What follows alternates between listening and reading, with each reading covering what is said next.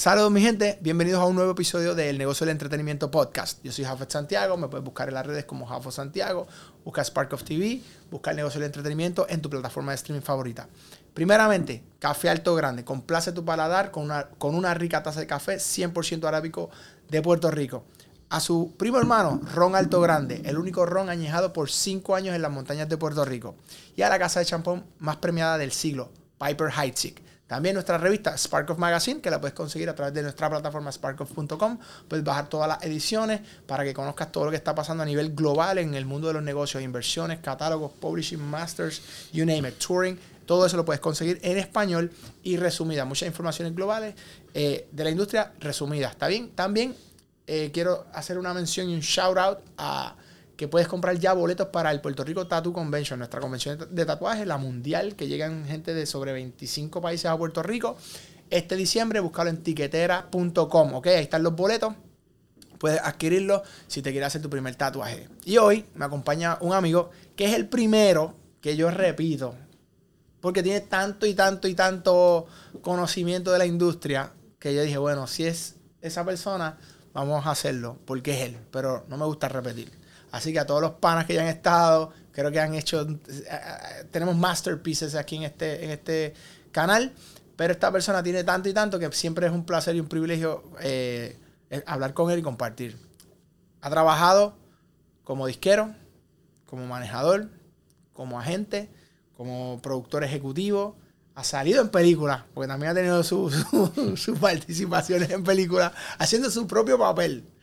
Bueno, sin más preámbulo, el gran Javier Gómez, a.k.a. Cholo. Dímelo, papi. Dímelo, papi. Como productor, haciendo show e inventando los shows. Ay, Dios mío. Qué literalmente, que no es solo promotor. Es también productor y promotor. Sí, porque está el promotor exacto que compra el show y pone los boletos a la venta y te vas después ahí a pasar la chévere. A janguear, a comprarte tragos en la barra, pero los que producimos. Y los que lo pensamos, ok, esto puede funcionar y me lo voy a inventar y este es el intro y así lo vamos a entrar al tipo y así vamos a ir banal el concierto y aquí la gente va a llorar. Y después los vamos a llevar a reírse, etcétera, etcétera, etcétera. Que me gusta más. Eso, a mí también. Sí, me gusta más. A mí me gusta más eso. Yo he tenido la oportunidad, por ejemplo, de producir Luis Miguel, Alanis Morissette, UB40. ¿Tú hiciste Alanis Morissette? Sí, es la única vez que vine a Puerto Rico, correcto. ¿Cómo te fue? Bueno, no fue bien. Ese show primero era como un septiembre y venía un huracán. Lo loco es que ya empezaba el leg de Sudamérica aquí. Entonces el show estaba completamente vendido, pero venía un huracán que nunca llegó. Y el manager, que no me acuerdo el nombre, pero él era el de los Google Dolls también. Ella la habíamos ido a janguear, ella me pidió que la llevara a Butterfly People en San Juan. Y compró unas cuantas cosas allí. Ella súper pegada con Jack Little Pill. Bueno, estábamos en el Ritz-Carlton, me acuerdo como hoy, decidiendo qué hacer, porque si hacíamos el show en Puerto Rico, al otro día, si llegaba el huracán y cerraban los aeropuertos, se caía toda la gira de Latinoamérica. Fue una decisión bien difícil. Decidieron ellos darnos el show final en Puerto Rico, de la gira completa mundial, porque esto era lo último y terminaban en South Africa, en Cape Town. Ajá. Y entonces eso era lo último. Entonces, pero decidieron venir a Puerto Rico en diciembre, finalizar. Y en mi Facebook tengo una foto que envió mi amigo Carlos Mercado, que yo lo dejé para que sacara fotos. Y entonces terminaron aquí. Entonces mudamos al Roberto Clemente y bueno, la salsa no nos salió más cara que el pollo, gracias a Dios. Y nos incrementó los costos. Claro. Y obviamente veníamos cargando la cancelación, pero pudo entrar más gente y pudimos promocionar más días. Destruyeron la secretaria de nosotros le damos break que hiciera los camerinos. Y entonces pues ella pues decían, pues este es el budget de los camerinos. Entonces ella traía las cosas de su casa.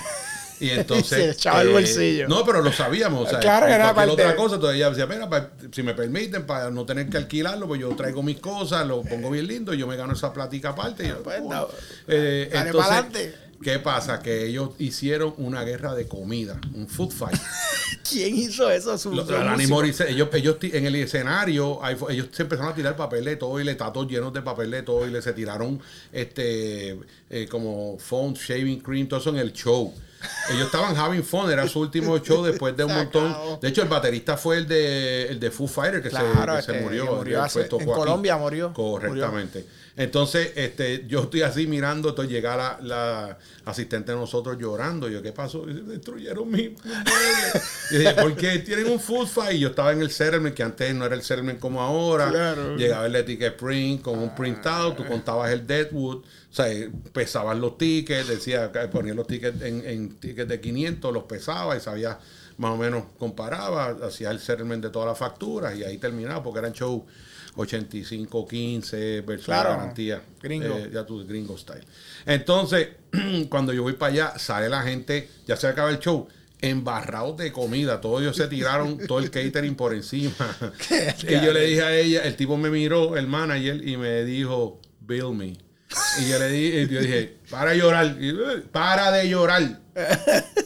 Cóbrasela de Copel, de las caras, ya tú sabes. Y le sacamos hasta le pusimos nuevo. Le amueblaron la casita. No, y la alfombra tuvieron que poner la nueva, tú sabes. Ahí llamé a mi amigo Cuadrado Alfombra y puso la alfombra, ¿sabes? Todo ese truco. Cosas que pasan que la gente no sabe tras bastidores. Porque tú trabajaste también muchos años en eso con Pepe, ¿verdad? Ustedes producían también muchas cosas. Yo empecé con Pepe, correcto, Pepe. solo con Pepe, después con Pavón y Phil Rodríguez, por ahí seguimos.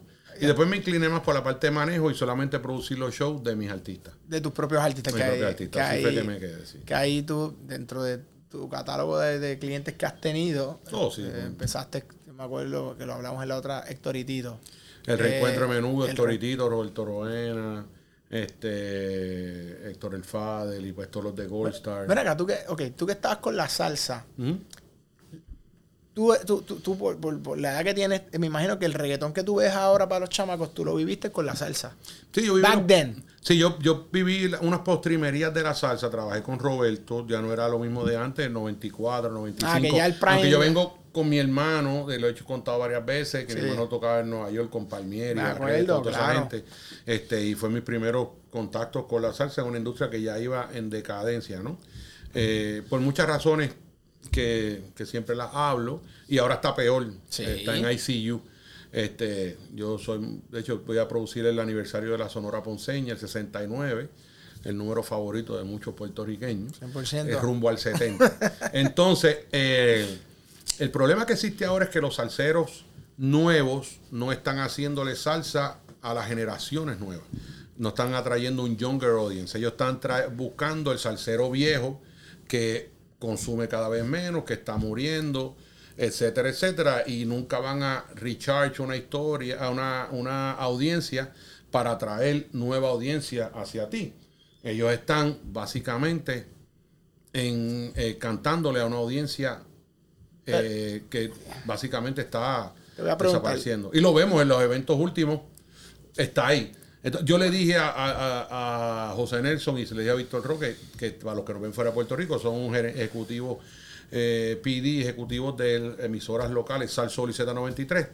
En 2 o 3 años los Días Nacional de la Salsa y el aniversario de la salsa van a ser video party. Pero ahí es que voy. ¿Quién tiene la culpa de esto? Y yo tengo ahí una opinión y quiero escuchar la tuya. Yo pienso que la audiencia de la salsa fue bien elitista. Sí. No querían nada nuevo. O sea, nada que no fuera que sonara de esta manera.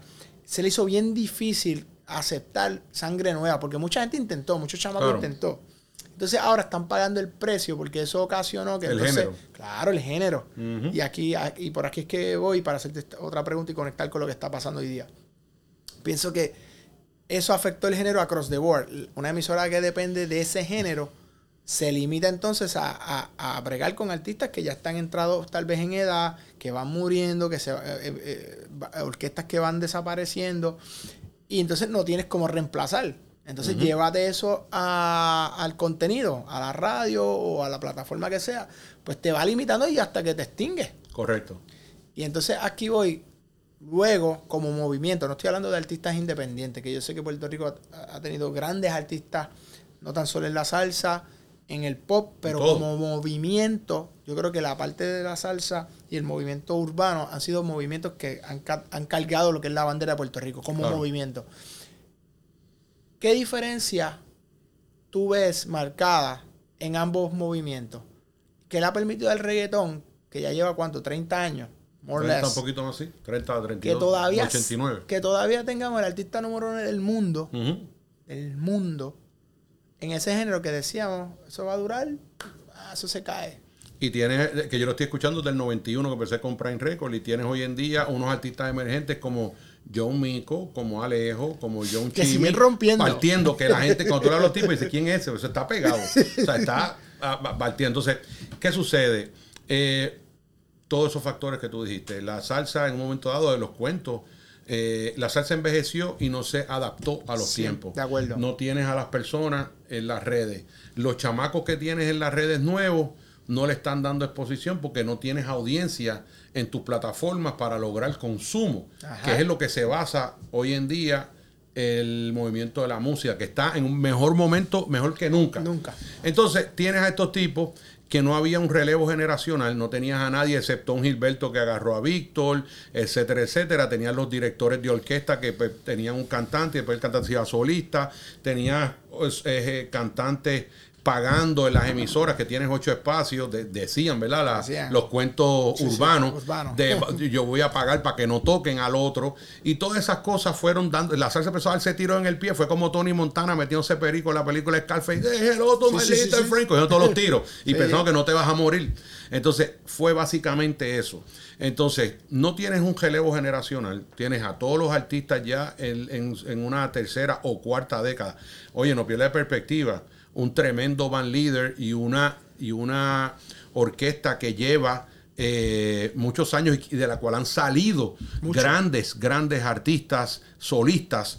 Que mi hermano tiene Lo que yo más quiero. Esa es una canción que mi hermano escribió para Willy Rosario y su orquesta. Willy tiene 97 años. Imagínate. ¿Entiendes? Rafa Itiel tiene 94. Entonces, la salsa las bandas de salsa no se convirtieron en lo que es Bad Bunny hoy, que es el artista número 1 mundial. Nunca el Gran Combo se convirtió en número 1 mundial. Sí llevaron el género, y te voy a dar el ejemplo. Tú vas a Italia y le dices a un italiano, ¿tú conoces el Gran Combo? Y dice, ¿Gran what? Pero le dice, ¿tú conoces salsa? Oh, salsa, sí. ¿Viste la diferencia? Claro. Tú le dices a un europeo, reggaetón, Bad Bunny. ¿Viste la diferencia? Esta es la diferencia. Entonces, el género sí fue across the board a nivel mundial en muchos sitios, pero nunca tuviste una cara diciendo yo soy esto aquí, como aquí la tuviste con Ozuna, con Daddy Yankee, con Bad Bunny, con todos estos tipos que mundialmente tenías a la gente. Tú tienes esa es la diferencia. No tenías a nadie diciendo, no, yo quiero. Acuérdate que antes la radio eran 8 espacios, Bea TV Guía, Frankie Bibiloni, entonces la radio se ha convertido más en talk radio. Entonces no te acomodaste a las plataformas, no te acomodaste a retroalimentar tu audiencia, a decir, ven aquí a mi finca. Aquel tiene zanahoria, pero yo tengo batata. Claro. Prueba mi batata. Ve la diferencia. Yo tengo aquí para ti. Entonces tú tienes la audiencia, oyentes mensuales en las diferentes plataformas, bien mínimas. Cuando tú tienes $1,500 a $2,000 por millón de streams, entiendes, tú tienes que invertir en un video, en todo eso. Cuando si tú tienes 2 millones de views en un video de YouTube, que es lo menos que paga, pues tienes ¿cuánto? Y si tus audiencias son en sitios que sí la salsa se consume, como Colombia, Cali es lo más grande. Claro, en consumo y son los menores 100%, pero la gente consume de Deezer, consume de YouTube. So, tu millón se va a shrink. Claro. Que nunca, jamás en la vida vas a tener que hipotecar generaciones venideras por ti para que puedas cubrir esa deuda. Nunca va a pasar. A menos que venga un amigo reggaetonero, un Bad Bunny, y diga, pues hoy que vamos hemos hecho una versión. me cogí a Tony Dyer, vamos a coger a este, o lo hacíamos nosotros con Devórame otra vez, con la canción de Yomo y Héctor. Claro. En mi cámara es como tú, no hay nadie. Claro. Yomo, Héctor y Víctor Manuel, ahí agarramos un pedazo de eso. Cuidado, que era de Tito Rodríguez, agarramos y toda esa gente tiene sus porcentajes en las canciones. Y ahí viene un tema interesante, porque ahí estamos hablando entonces del tema de publishing, porque eso es un nuevo máster que se hace porque se produce en otros géneros. Trabajo derivado, correcto. Es un trabajo derivado, pero ese autor, esa obra, que fueron los que hicieron esa composición, colectan su share de ese nuevo máster. Por lo tanto, ahí hay un tema de, como decimos, de real estate. Claro. Es el nuevo real estate. Es el nuevo real estate. Entonces, con Evita, que se ha llevado hasta 37, un Evita, para la gente no sabe, un negocio Exacto. Un negocio, tú dices, este negocio vale 80, $100 por el EBITDA. ¿Por qué? Porque el negocio neto deja $10. Si tú lo multiplicas por un 8 o un 10, pues tu negocio vale 80, $100. Claro. Entonces, pero en la música, hacer propiedad intelectual intangible, que no paga CRIM, no paga luz, no paga agua, no requiere mantenimiento, y el consumo exponencialmente va a llegar, dicen que en el 2030 está en 142 billones el consumo por todas las regulaciones, ya hay 15% más para los autores, sí, acaba de ganar en el Congreso, se acaba de adjudicar eso, etcétera, etcétera, etcétera, viene el licensing, outsourcing y muchas cosas más, se va a exponenciar a mucho más y tienes todos estos fondos comprando catálogos y la gente vendiendo como loco y los evitas se han ido hasta 37 veces. No, y eso es bien importante porque mucha gente y gran parte de la audiencia de nosotros es gente de negocios. Claro. Que ve esto como cualquier otro vehículo, como ver el real estate, como ver montar una cafetería, como ver otro tipo de negocio. Y siempre le explico y le hago este señalamiento, ¿no? Que la música es como recession proof, está comprobado. Claro. Tú escuchas música si estás triste. Siempre. Tú escuchas música si estás bien alegre. Claro. Y ahora, el problema que antes había era un problema de monetización, no del contenido. La gente siempre consumió. Claro. Para que lo consumían pirateado. Claro. Y no había cómo traquear esto. Al todo esto digital estar ya engranado, y todavía faltan unas cosas para llegar a su máxima. Correcto. Pero eso ha hecho, que es lo que tú estás explicando, que la rentabilidad del negocio en tu establecer y estructuras, ya sea de disquera, de publishing company o de... Inclusive los músicos. Los músicos ahora colectan hasta royalty, ese 5% que se distribuye si tú grabaste. Todas esas cosas han hecho que la industria vuelva a tener el sex appeal que en un momento tuvo hace unas cuantas décadas atrás. Así que toda aquella persona que está viendo, aquí hay una persona que ha manejado catálogo. Sí, manejo catálogo. Una vez el presidente Trump firmó el Music Modernization Act, todo eso se aclaró, esas áreas grises, y fue... Y que el que se lo llevó ahí para que lo firmara fue Kanye West con Kid Rock. Esos fueron los que empujaron duro, una industria completa detrás. Unos cabilderos ahí. Exactamente, esos fueron cabildearon duro. Y pues todo eso benefició y todo el esfuerzo que hizo mucha gente históricamente que llevan buscando los derechos de todo el mundo, no solo de los productores, porque la gente critica a los productores ejecutivos, a los disqueros, pero no saben que el disquero apostó. Arriesga. Seguro la gente, yo critico a veces, no, que el disquero es un pillo, sí, pero el disquero apostó cuando nadie creía. Y pues, ¿cuánto vale eso? ¿Cuánto vale eso? ¿Cuánto vale que tu hit esté metido en las gavetas de tu casa por 15 años? Seguro, y le apostó sin pensarle, y vamos a meterle y le vamos a meterle en grande. Eso, al final del día, todo eso sí es súper importante y es válido. Obviamente el talento, que es la materia prima, la gente que piensa, ejecuta detrás de, crea propiedades, crea plataformas, ejecuta musicalmente, arregla, etcétera, etcétera. Y no solo eso, hay una industria completa atrás de gente que está tras las cámaras, hasta bamblinas, diseñadores, luminotécnicos, sonidistas.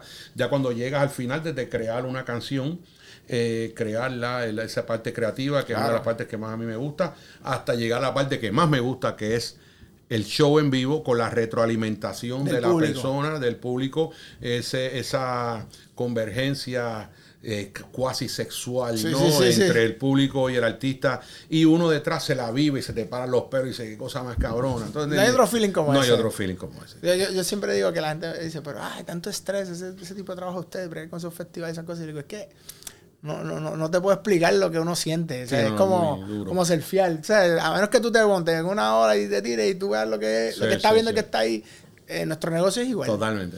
Y verle el proceso desde la A hasta la Z es lo que más satisfacción le da a uno. Sí, totalmente. Porque como tú me has enseñado a coger la chiringa volada. Eso es fácil, es fácil. Eso lo hace el hijo mío, tiene 12 años. Pero métela a volar y métela a volar a veces sin viento. Tú sabes, inventa de la coger para el otro lado para que ella se eleve. ¿Sabes? Son cosas que verdaderamente son de mucha satisfacción, mucho dolor, mucha guayá. Los que hemos cogido guayazos con sangre al final del día. ¿Cuál ha sido tu peor guayá? Es que ha habido muchas, muchachos. Dime la que más tú te acuerdas. Yo he hecho 3 discos de salsa. ¿3 discos? 3 discos de salsa muy icónicos. Uno es el de Richie Ray Crew, produjimos eso. ¿Cuál fue ese? Richie Ray Crew, Un Sonido Bestial. ¿Pero qué año? Porque ya 98. Yo salgo hablando, buenas noches, Puerto Rico. ¿Eso es tu show? Seguro, eso soy yo. A ver, esa es de mis agrupaciones favoritas. Ese disco es el mejor disco en vivo. Mí, ¿verdad que sí? Exacto, Tú eres un tipo que sabe. Todo me lo ha mezclado Ronnie Torres, el Mastermind. Duro. Es el de Rafi Levitt en vivo y Viva la Salsa. Viva la Salsa fue un disco que lo sufrimos, nos guayamos duro y teníamos ahí una orquesta dirigida por el maestro Elías López y teníamos a todo el mundo allí. No vendió. Y lo cancelamos, no vendió. Ese día Elías venía de Guadilla, le mandó un helicóptero a recogerlo. El helicóptero tuvo que aterrizar en un oscuro, un fan, porque no pudo y soltar a Alita, al otro, el sonidista, y que lo recogiera un carro porque el helicóptero no se pudo elevar. Bueno, eso fue un paril, eso estuvo fuera de liga. El bajista no la metió, tuvimos que traer a Junior Irizarry para que metiera el bajo en el estudio. Claro. Son muchas cosas, pero han habido muchos. Es que, chachos, te cuento. Nosotros tenemos más de... El productor de eventos ha tenido muchos más guayazos que sinsabores, pero los sinsabores sopesan eso mucho más. Pero el que no te diga que si lo compensa vis a vis, claro, las pérdidas van a ser las veces más, que, claro, las veces que has perdido va a ser mucho más que las veces que ha ganado. Igual yo me acuerdo un disco muy bueno, teníamos nosotros, se llama de Jimmy Bauer, que era un bachatero buenísimo, y nosotros le dimos el release. Después Jimmy Bauer me llamaron de España, ese disco se pegó, yo, Jimmy, te salvaste. Después Jimmy tuvo 20 problemas, está por ahí, y era un disco bien lindo, todas tus cosas se llamaba. Pero tuve el disco de Charlie Mazó, que le hice tributo a José también. Eso fue después de Charlie tuvo el problema que estuvo preso por violencia doméstica, que todo eso pasó, ¿verdad? Gracias a Dios salió bien de eso, pero fue nosotros salimos duro detrás de Luis Fonsi y entonces el disco se cayó por ese problema. Ahí yo aprendí que bad publicity is bad publicity. No, bad publicity. No, bad publicity puede ser bad publicity. Te la carrera, como te puede joder bien duro, exactamente. Aquí te puedo decir una mala. Sí, papi, tranquilo. Okay, estamos aquí en YouTube, no te preocupes. Okay. Pero está bien interesante porque tus palabras son de está pasando mucho, y aquí es que voy con lo que te iba a decir, que hay muchos chamacos jóvenes que tú ves que hay mucha teoría. Sí. Pero cuando tú te sientas con tipos como tú, saben que lo que tienes en el skin son los años de estar en el field. Eso no lo para nadie. Y ese advice que te puede dar Cholo o cualquier comentario que tú puedes traer sobre una conversación viene cargado de... ¿Cuántos años lleva en la industria? Del 1991, 31, ¿verdad? 31, 32. 31, 32. Empezando a repartir flyers. Así fue que tú empezaste. Así técnicamente se puede decir, haciendo flyers, metido en Prime Record ahí. Me acuerdo. Sí, eso viene con experiencia que la he pasado. El cuento que yo te hago es que me ha pasado. No es que yo te lo... Hay que estar value. Exactamente. Hay que estar value. Exactamente. Yo te iba a hacer una pregunta, porque, por ejemplo, yéndolo un poquito más más contemporáneo, vamos a salir un poco de la salsa. Tú empiezas con Storitito, sabemos cuándo se separan. Antes de eso, yo empiezo antes. Bueno, yo sé que tú empiezas antes. Sí, y antes de Storitito yo bregué con Prime Record y con DJ Negro, con Dinois, con el colectivo. Me acuerdo del que hicimos los discos. Que tenga la maña, que tenga la fuerza, y ustedes no son delincuentes, que también soy yo. Eso fuiste tú también. Toda esa historia para Record. El centro de convenciones. Eso fue el centro de convenciones, pero todo eso ya tú me lo explicaste a mí en el podcast anterior, donde tú explicas cómo fue eso y cómo tú llegaste. Y eso, oye, Baby Rasta y Gringo, ahí fue que yo era medio anti-reggaetón hasta que escuché ese disco. Sí, ahí fue que algo bien cool. Esos son momentos históricos que cambiaron la cultura. La cultura, esa es la palabra. Porque una cosa, tú puedes hacer 20 cosas y han habido 20 discos, pero discos que hayan cambiado la cultura. Exacto. O sea, ahí tú dices, esto fue un turning point. La gente iba por aquí y en ese momento, cuando esto sucedió, hicieron para acá. La gente cogió para acá. Ahí es que iba. Yo era un tipo vengo de tú sabes, tú eres somos del área oeste, sí. Somos del West Side, somos más rock and roll, reggae. Y yo era un hater del reggaetón. Hasta que escuché ese disco. Ahí yo dije, esto está cool, esta tiraera, entonces como los chamacos, y ahí yo empecé como que a cogerle está interesante. Sí. Y eso turning point fue gente como yo que empezó ya a agarrar otro tipo de público fuera del barrio y de la calle, que como que empezó a llegar a otras personas. Sí, y yo, ¿sabes? Te la doy 100%. En ese proceso, fast forward, está Storitito, tú empiezas con Storitito, ¿verdad? Después sigues con Fadel. Y Fadel, aquí hay algo bien importante. ¿Y por qué quiero llegar al Fadel? Para tomarnos el tiempo ahí. El Fadel yo pienso que es de los primeros, si no el primero tal vez, que el management que ustedes hicieron, tú con tu equipo, hicieron, lo empiezan a tratar como un brand. Correcto. Tipo. Eso así es. Entonces fue. Y eso yo pienso que también fue bien interesante porque no se hacía. Que al sol de hoy, ¿cuánto lleva el Fadel retirado? 14 años. 14 años retirado. Para 15. Todavía es la hora que la gente habla del Fadel como si él estuviera ahí hace 3 años se hubiera retirado. No, Héctor camina por ahí, nos pasa, salimos de un restaurante, la gente le pide fotos, across the board, nosotros llegamos a un major market, he viajado con él y en el aeropuerto, en los sitios, le paran, le sacan fotos, fue un branding que se trabajó, y eso vino con un cuento, una historia muy interesante. Yo fui a una reunión con unos judíos joyeros en Nueva York para hacer una alianza para unos relojes que tenían diamantes en esa época. Y el tipo me dice, yo fui con Orlandito Cepeda, el tipo me dice, Javier, ¿cuántos maones hizo Sassoon? Y Sassoon era una marca que era así, el brand era así, lo pueden buscar, está por ahí. Y eran maones que en los 70 eran bien famosos, en los 80 lo usaba todo el mundo. Tú no tenías unos Sassoon, no estabas en nada. Entonces, los 70, 80, etcétera. Y yo le dije, ellos tienen que haber hecho millones. Y me dijo, no hicieron ninguno.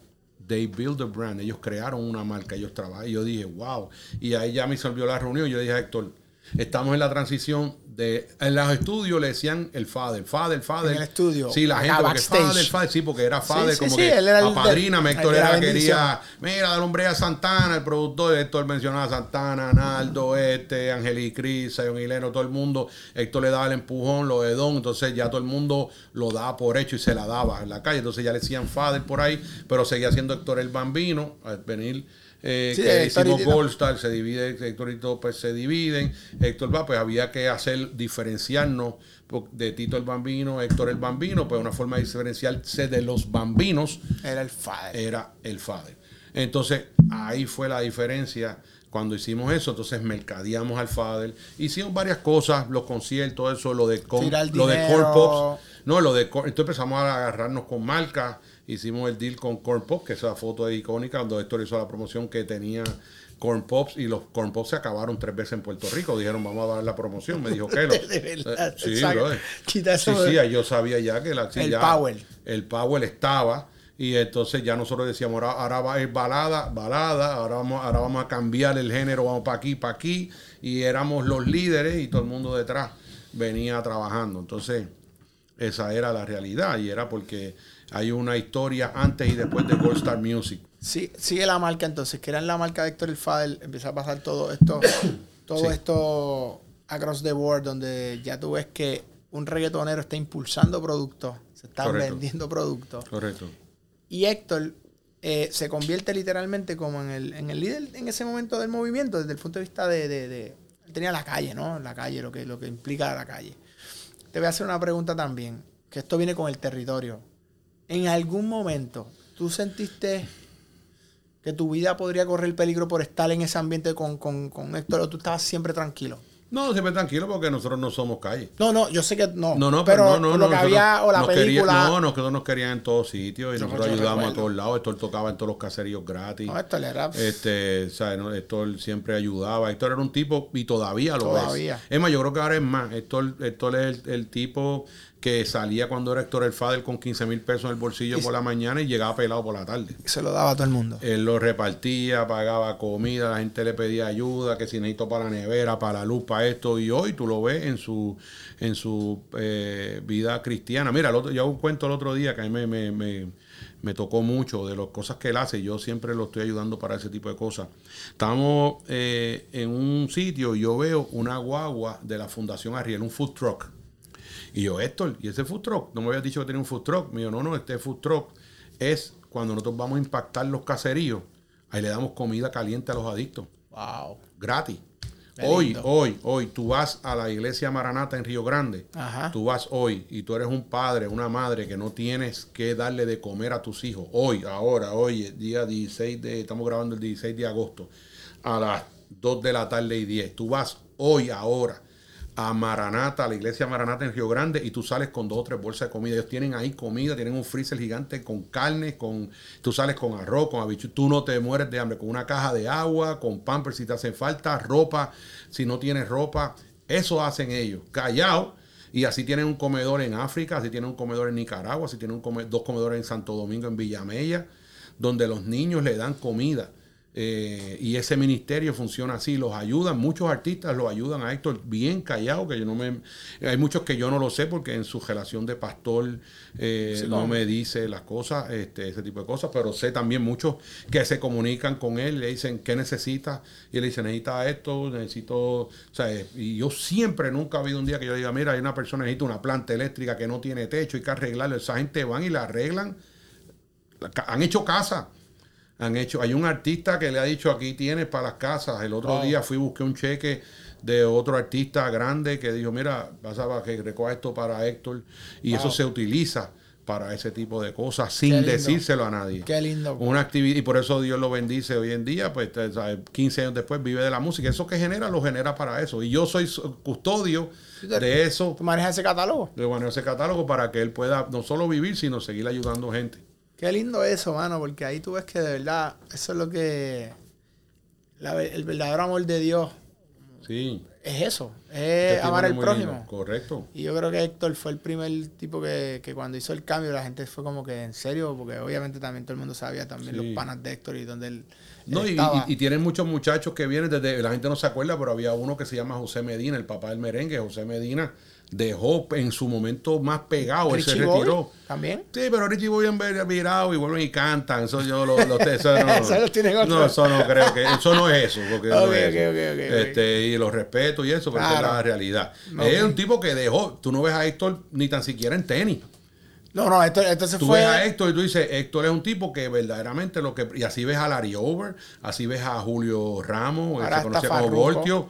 Ahora viene una parte, un proceso que va a tener. Claro. Y hay que eso, pero tú tienes esos tipos. O sea, cuando tú ves un Larry Over, un tipo que tú lo veías y de momento tú lo ves como que impacta. El Héctor, el Julio, hay varios de estos muchachos que verdaderamente han dejado todo de cero y se han volcado a eso, ¿no? Entonces, yo ayudo, yo administro el catálogo de Voltio ahora, ayudándolo para que él también pueda tener su income, porque él lo tenían así, ¿no? Que lo dejaban y realmente tú ves ahora ese cambio y eso, ¿no? Claro, el cash flow oye, el otro día a mí me tocó mucho ver a este muchacho Luar la L hablando en las redes. Lo vi. Y eso yo creo que mucha gente lo impactó. Claro. Porque, ¿qué pasa ahora? Yo estoy seguro que a ti te pasa que la gente sabe que tú estás en el entertainment industry, se te acercan todos los papás.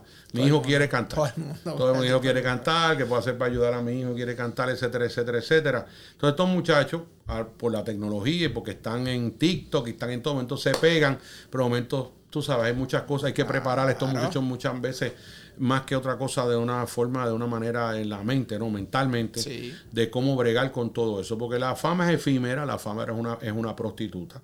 Yo siempre lo digo así, que se va a ir. Y después de ser número uno, no hay otro número después para arriba de eso, es para abajo que va. Entonces, si tú no estás preparado y tú no estás groundeado para poder bregar con eso y establecerte, decir, lo que yo me pegué, entonces ahora yo voy a seguir viviendo de esto, ¿no? On long term basis. Bien difícil. Bien difícil que tú puedas bregar con la fama, que tú recibas unas cantidades de dinero que generalmente son adelantos. Y tú piensas que el mundo de momento dice, no, que tú me debes la vida y media. Y entonces, todas esas cosas, cuando tú las vienes a analizar, va contra eso. Pero ahí viene también la importancia de tener gente que sepa lo que está haciendo. Correcto. Tú puedes ser un tremendo artista y puedes saber del negocio. Correcto. No digo que todos son expertos en tener esa dualidad.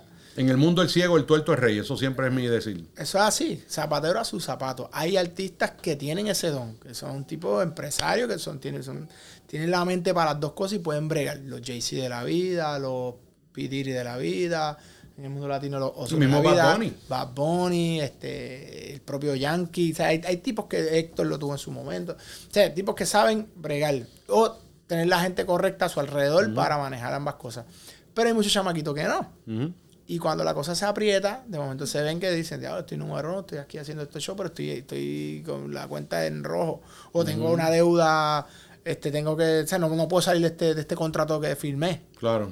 Entonces, esas cosas, ¿cómo tú ves desde el punto de vista de lo que está pasando hoy día? Que estos chamacos no le toma 10 años ni 15 años llegar desde cero hasta ser un superstar. Ahora literalmente lo pueden hacer en 2 o 3 años. Correcto. Y podría ser hasta menos. Correcto. ¿Cómo tú ves que esto está afectando positiva o negativamente la industria? Bueno, ambas partes. Tú tienes una parte positiva, es que sabes que la industria está corriendo a 100 millas por hora y tienes que estar updated y está cambiando constantemente. Está cambiando las plataformas y la parte buena es que tú no necesitas ya de lo tradicional para pegarte. Ahora te puedes pegar, irte viral en TikTok y de momento tienes ahí. Todo. Yo colaboré con un amigo mío de España que tenía Juanfran como yo en medio de la pandemia, haciendo 1 millón de streams al día y fue que se fue viral. Entonces, eso pasa y eso es positivo, eso es bueno. Tienes vis a vis la otra parte, que es que hoy en día no se están desarrollando carreras long term. Tienes muchos artistas efímeros que saca una canción hoy, otra en 2 semanas, otra en 2 semanas y no deja ninguna madura. Entonces tú estás alimentando tu tribu, la gente que tú tienes en tus redes, y sí, se la saben, te las cantan, etcétera, pero no tienes una canción que tú digas Noche Travesura, que en 15 años la coja aquel, la coge el otro, coge un pedazo y tú sigas colectando. Claro. Y entonces ese tipo de carrera de desarrollo on a long term basis de una carrera artística está ahora bien difícil. Hay artistas que el año pasado estaban, que ya tú no te acuerdas de ellos. Y estuvieron pegados. Y estuvieron pegados.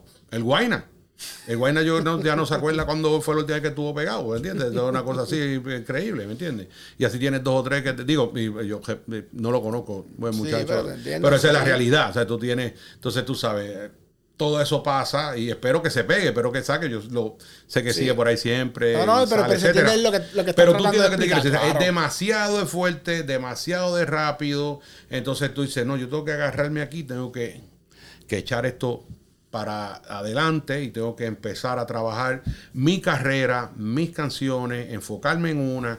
Y entonces tengo que empezar a retroalimentar a mi tribu con cosas que me mantengan. Y si me pego, pero después de estar número 1, que venga a bajar, pues yo poder estar ahí bailando en el baile con la más fea, pero bailando.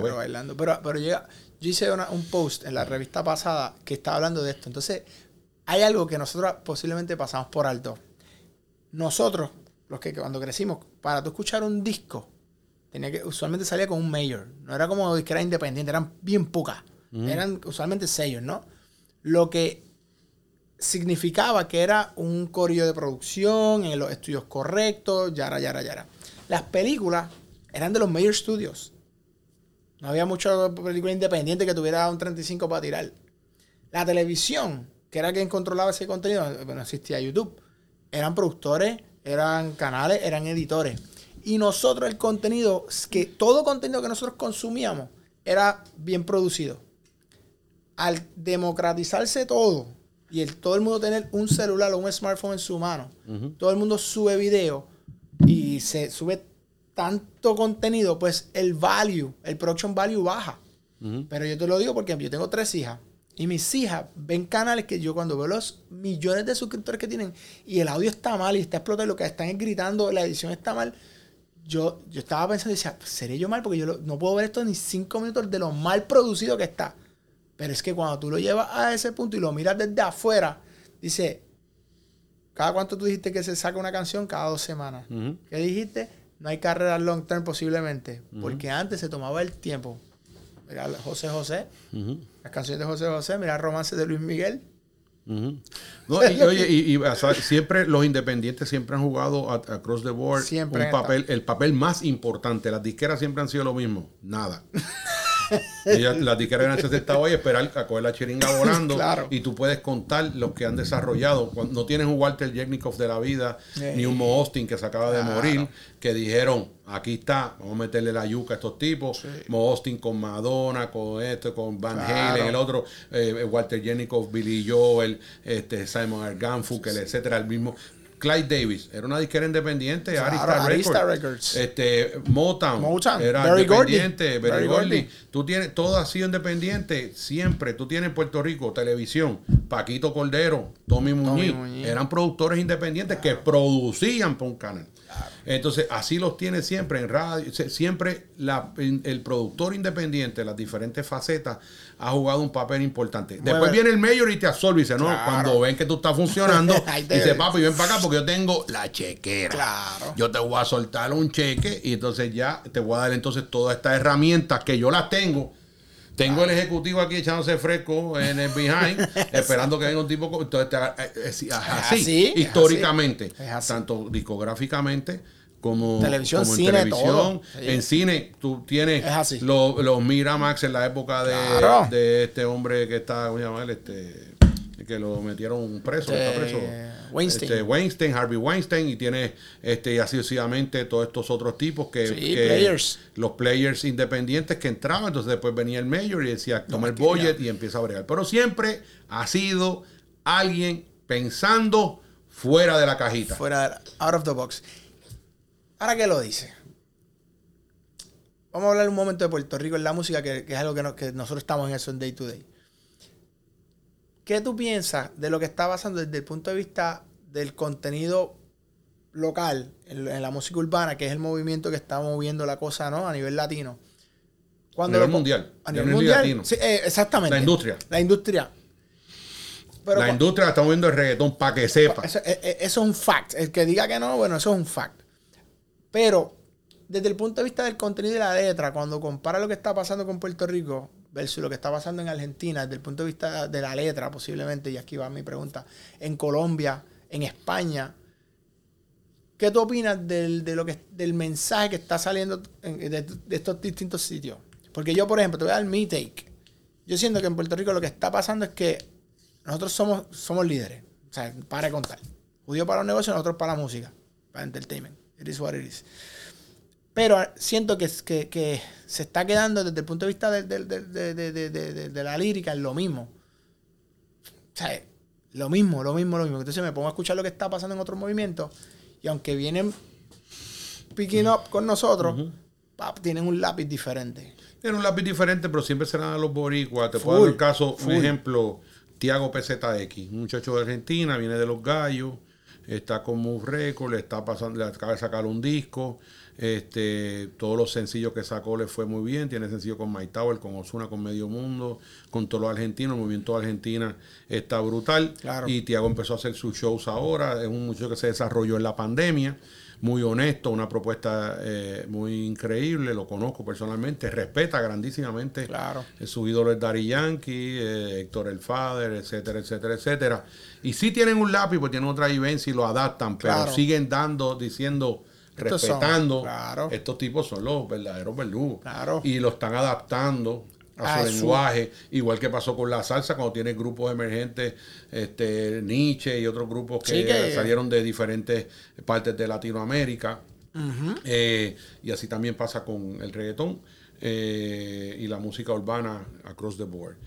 Pero aquí está saliendo, aquí el horno está encendido. Está caliente. Y siguen saliendo. Digo, ahora mismo el festival de Rosarito este fin de semana, que repite, los protagonistas eran los puertorriqueños, y tenías una John Mico cantando allí. John Mico está pegadísima. Encendida. Entonces, tú sabes, estuvo en mi oficina su manager y hablaban muchísimo. ¿Está con Angelito? Ella está con Angelito y una muchacha en la manager. Angelito como que la firmó y tiene una muchacha que se me olvidó el nombre de ella, muy buena gente. Sí. Fue que me lo llevó a la oficina un día para hablar y estuvimos hablando ahí de varias cosas.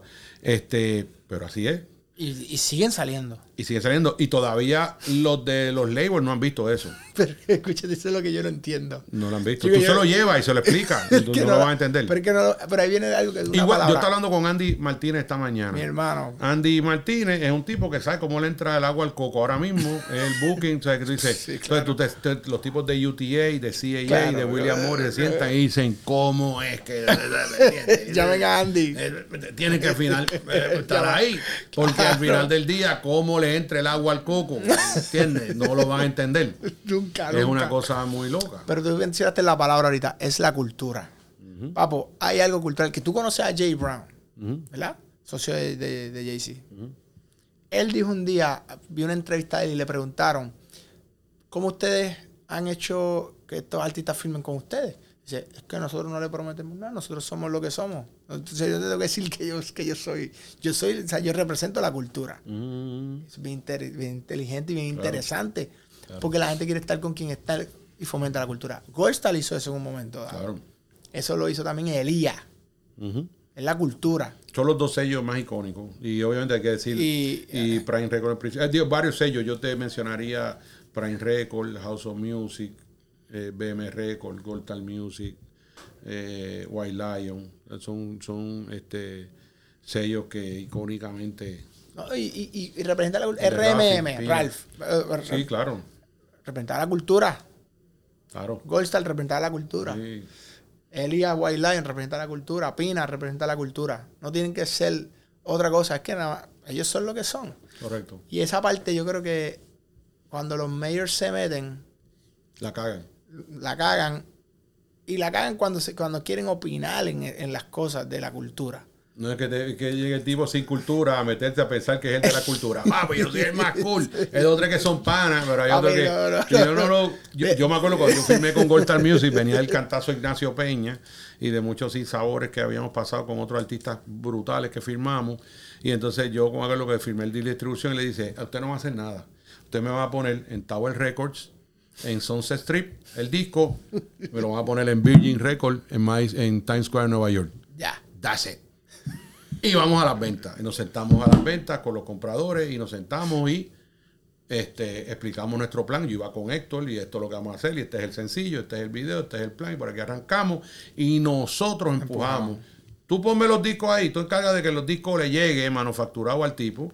Yo me encargo del record pool, yo me encargo de la radio, yo me encargo del marketing, yo me encargo de esto. Y nosotros encargamos de todo. Así fue eso. Así fue eso. Esa es la realidad. ¿Y qué tal? ¿Cómo lo tomaron? Te voy a explicar por qué. Te voy a explicar la historia. ¿Dónde fue el turnaround mío? Nosotros hicimos el disco Ignacio Peña, El Mundo al Revés, que hoy por hoy es uno de los mejores discos del rock en español. Discaso. Salió con la camisa negra de Juanes. Eso es el día y la noche. Nosotros tocamos, Ignacio le abrió, que es el mismo manager, éramos comanejadores, el mismo Phil Rodríguez, claro, que tiene a Tiago PZX. Ahora también más tiene Move Concert, el promotor más importante de Latinoamérica. Punto. Le abrió a Roger Waters, Pink Floyd, Eric Clapton, Laura Pausini, Ricardo Arjona, todos los Estados Unidos. Tocamos en el festival, en el Caracas Pop Fest y en el Buenos Aires Pop Fest, que ahí tocó Oasis, Beck, Cristina Aguilera, Take That, Rubén Blades, Maná, etcétera, etcétera. Esto está ahí. No es que yo me lo inventé. Llevamos Universal, cambio de mando. Nos sentamos allí. Me siento con Edgardo Barrera. Digo, ¿qué pasa? ¿Por qué no entramos a la radio? Me dijo, todo el dinero es para Juanes. De ahí en adelante yo dije, el espacio nosotros, vamos a trabajar nosotros. Así sea contra ti. Que primero soy yo y después tú a coger pojollete. Esa es la realidad. Es que eso es así. Así fue. Si no lo hacíamos nosotros, yo no puedo sentarme a esperar por ti. ¿Qué pasa hoy en día? Te voy a mencionar un chamaco que está bien pegado, Kevo. Firma una distribución. Yo estoy hablándote de yo viendo desde acá. Claro, está bien. De eso y ese chamaco venía a 100 millas por hora y de momento, y sacaron un tema con Balvin y toda la vuelta. Aguantó. ¿Quién lo aguantó? Bueno, porque entras a hacer un número. Pasas de ser la prioridad de tu combo a una prioridad de una compañía pública que empieza a ver las prioridades de ellos y dicen, como cualquier otro negocio, lo que vamos a vender hoy es viste. Y eso es lo que vamos a empujar. Y mundialmente empujan a eso. Es lindo que ellos te empujen. Y es lindo. Cuando te empujan. No es lindo colaborar. Yo colaboro con todos ellos. He estado ligado a ellos mucho tiempo. Claro. Pero siempre tienes que tener y mantener tu control. Pide los menos adelantos posibles para que debas el menor dinero que ya sean los que te deban a ti. Mejor que te hagan cheques a que tú tengas que, tú sabes. Entonces, esa es la vuelta con esa situación y lo que ha pasado históricamente con los major labels cuando agarras a un tipo caliente. Se dice, ¿qué pasó? Entraste a un sistema. Y tú trabajabas a un paso y ahora estás trabajando a otro paso. Estás trabajando con unos presupuestos y te desespera y se desesperan los artistas. Claro. Y llegan y pues ya tú sabes, tú dices, ¿qué te puedo decir? ¿Y qué tú harías Si tú vamos a poner que volvemos otra vez y tú de momento encuentras al próximo Bad Bunny. Lo que ellos han hecho, no hay que ser independiente, lo que ellos han hecho, ellos hay que dársela todo el tiempo. Yo siempre se la doy, hablo con Nona todos los días y con Yomi. Y se las doy todo el tiempo. Sí, ellos cogieron y se mantuvieron. Lo que están haciendo es lo que hay que hacer. Ellos han pensado fuera de la cajita, desde repartir mantecado, desde venderte un sándwich con los tenis de Benito, de vamos a vender las taquillas ahora sí. Y tú sabes, desde hacer una introducción a un concierto fuera de lo original, que era lo original. Claro. La originalidad de ellos fue hacerlo así. No lo que todo el mundo esperaba. Lo he hablado con mucha gente. No, espectacular. Y dentro de todo, aunque a uno le choca, dice... El tipo original, dentro de la original, eso es su originalidad. Pues claro. Entonces, al final del día es tú no esperar que nadie haga nada por ti. Bottom line. Tú tienes que conocer la gente de las plataformas, tienes que hablar con ellos, tienes que desarrollar esa relación, tienes que seguir atendiendo los medios tradicionales, radio, prensa y televisión. Están ahí, te dan un mercado aparte. Tienes que, si es TikTok, métete en TikTok y empieza a desarrollar tu TikTok. Y empieza a desarrollar tu fanbase y empieza a tocar. Nosotros firmamos un muchacho que se llama Brian Scott, que es viral. Nunca ha cantado. Lo tenemos firmado, estamos desarrollando, estamos ahora mismo grabando.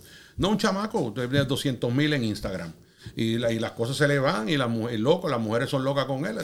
Y todo el tipo, cuando lo escuchamos cantar, su tesitura, su delivery, es como que, wow, vámonos por aquí para las nenas.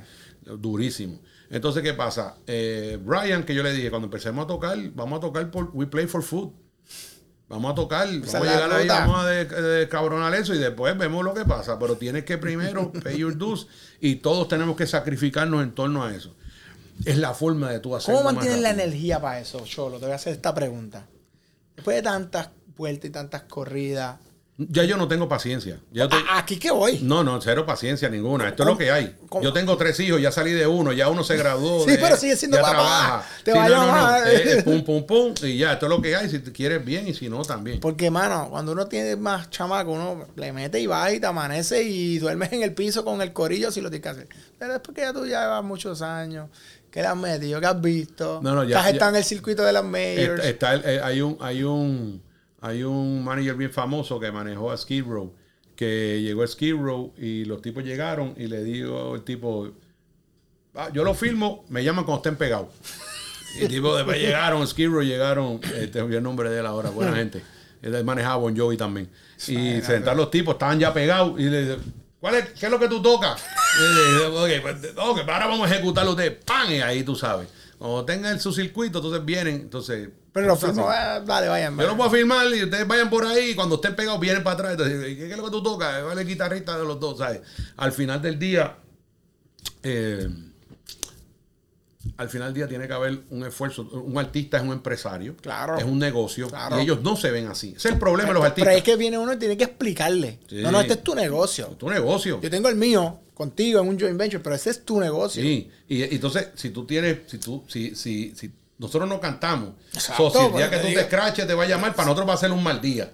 Pero no se nos va a joder la vida. Claro. Pero si a ti se te jode la vida, ahí sí está fastidiado. Porque es su negocio. Porque es tu negocio. Nosotros vamos next.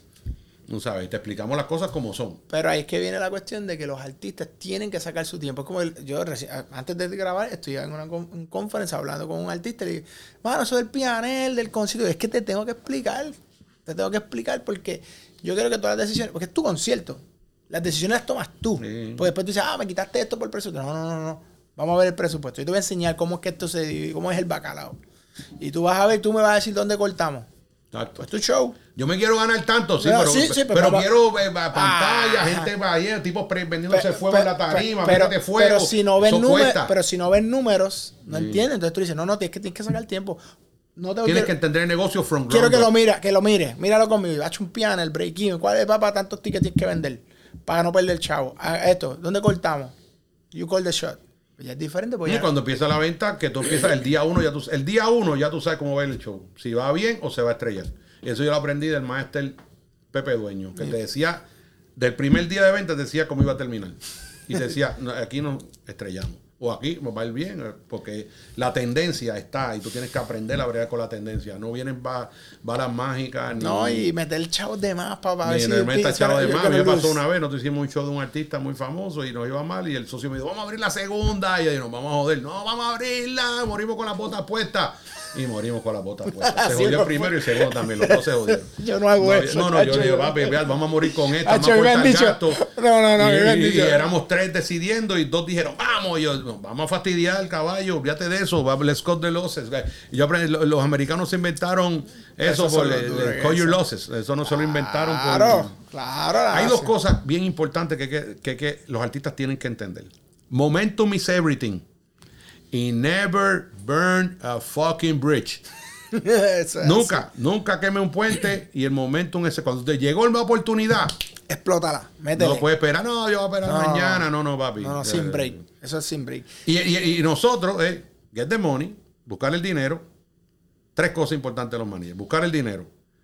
La segunda es no olvidarte de buscar el dinero. Claro. Y la tercera es nunca olvidar de buscar el dinero.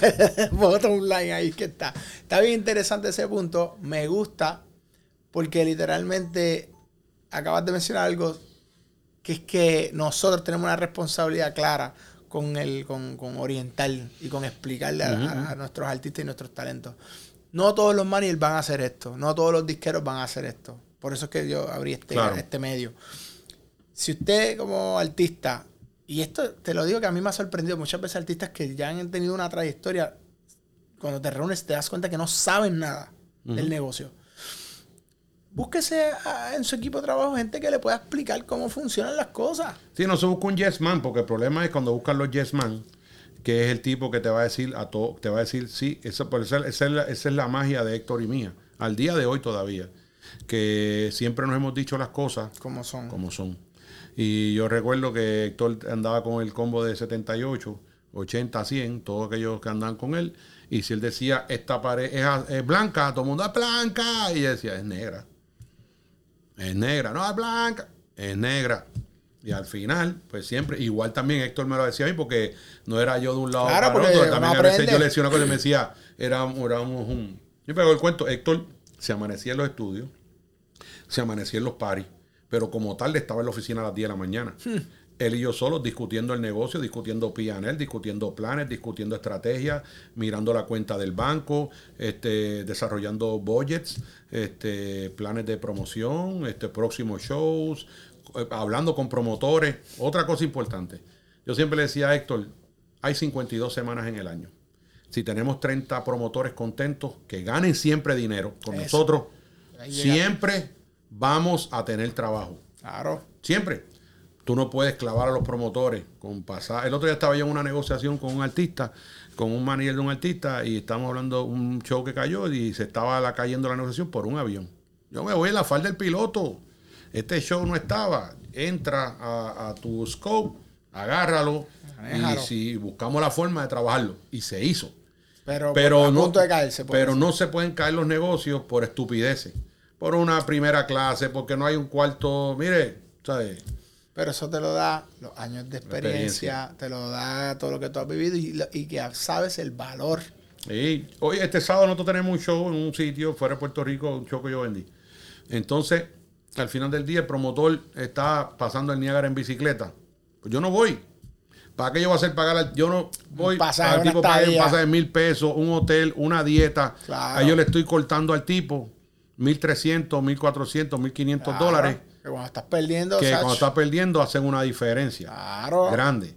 ¿Me entiendes? Entonces el tipo eso lo agradece y más adelante después decirle, no papi, yo voy primera clase, tiene que pagar primera clase. Y él es sweet. Es un manager de esos extraños. Y no son tantos. Son artistas. Son peor. Si usted ve un manager, hay 2 cosas que usted le tiene que coger miedo. Usted que está oyéndome por aquí, mirándome por allá. Si usted va a una iglesia y el pastor es más que Dios, o el cura, o el sacerdote, váyase de ahí corriendo. ¿Okay? Si la gente lo venera más que al mismo Dios, váyase, pero a Hanken fa, ¿ok?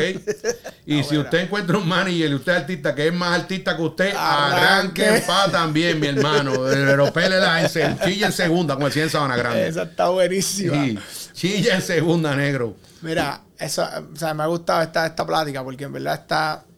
Es que arrolla habichuela lo que nosotros hablamos. Ha sido una plática fuera de la cajita. Eso me ha impulsado a hacerle, te está comentando fuera de que voy a hacer unos seminarios. Van a comenzar a finales ahora de septiembre.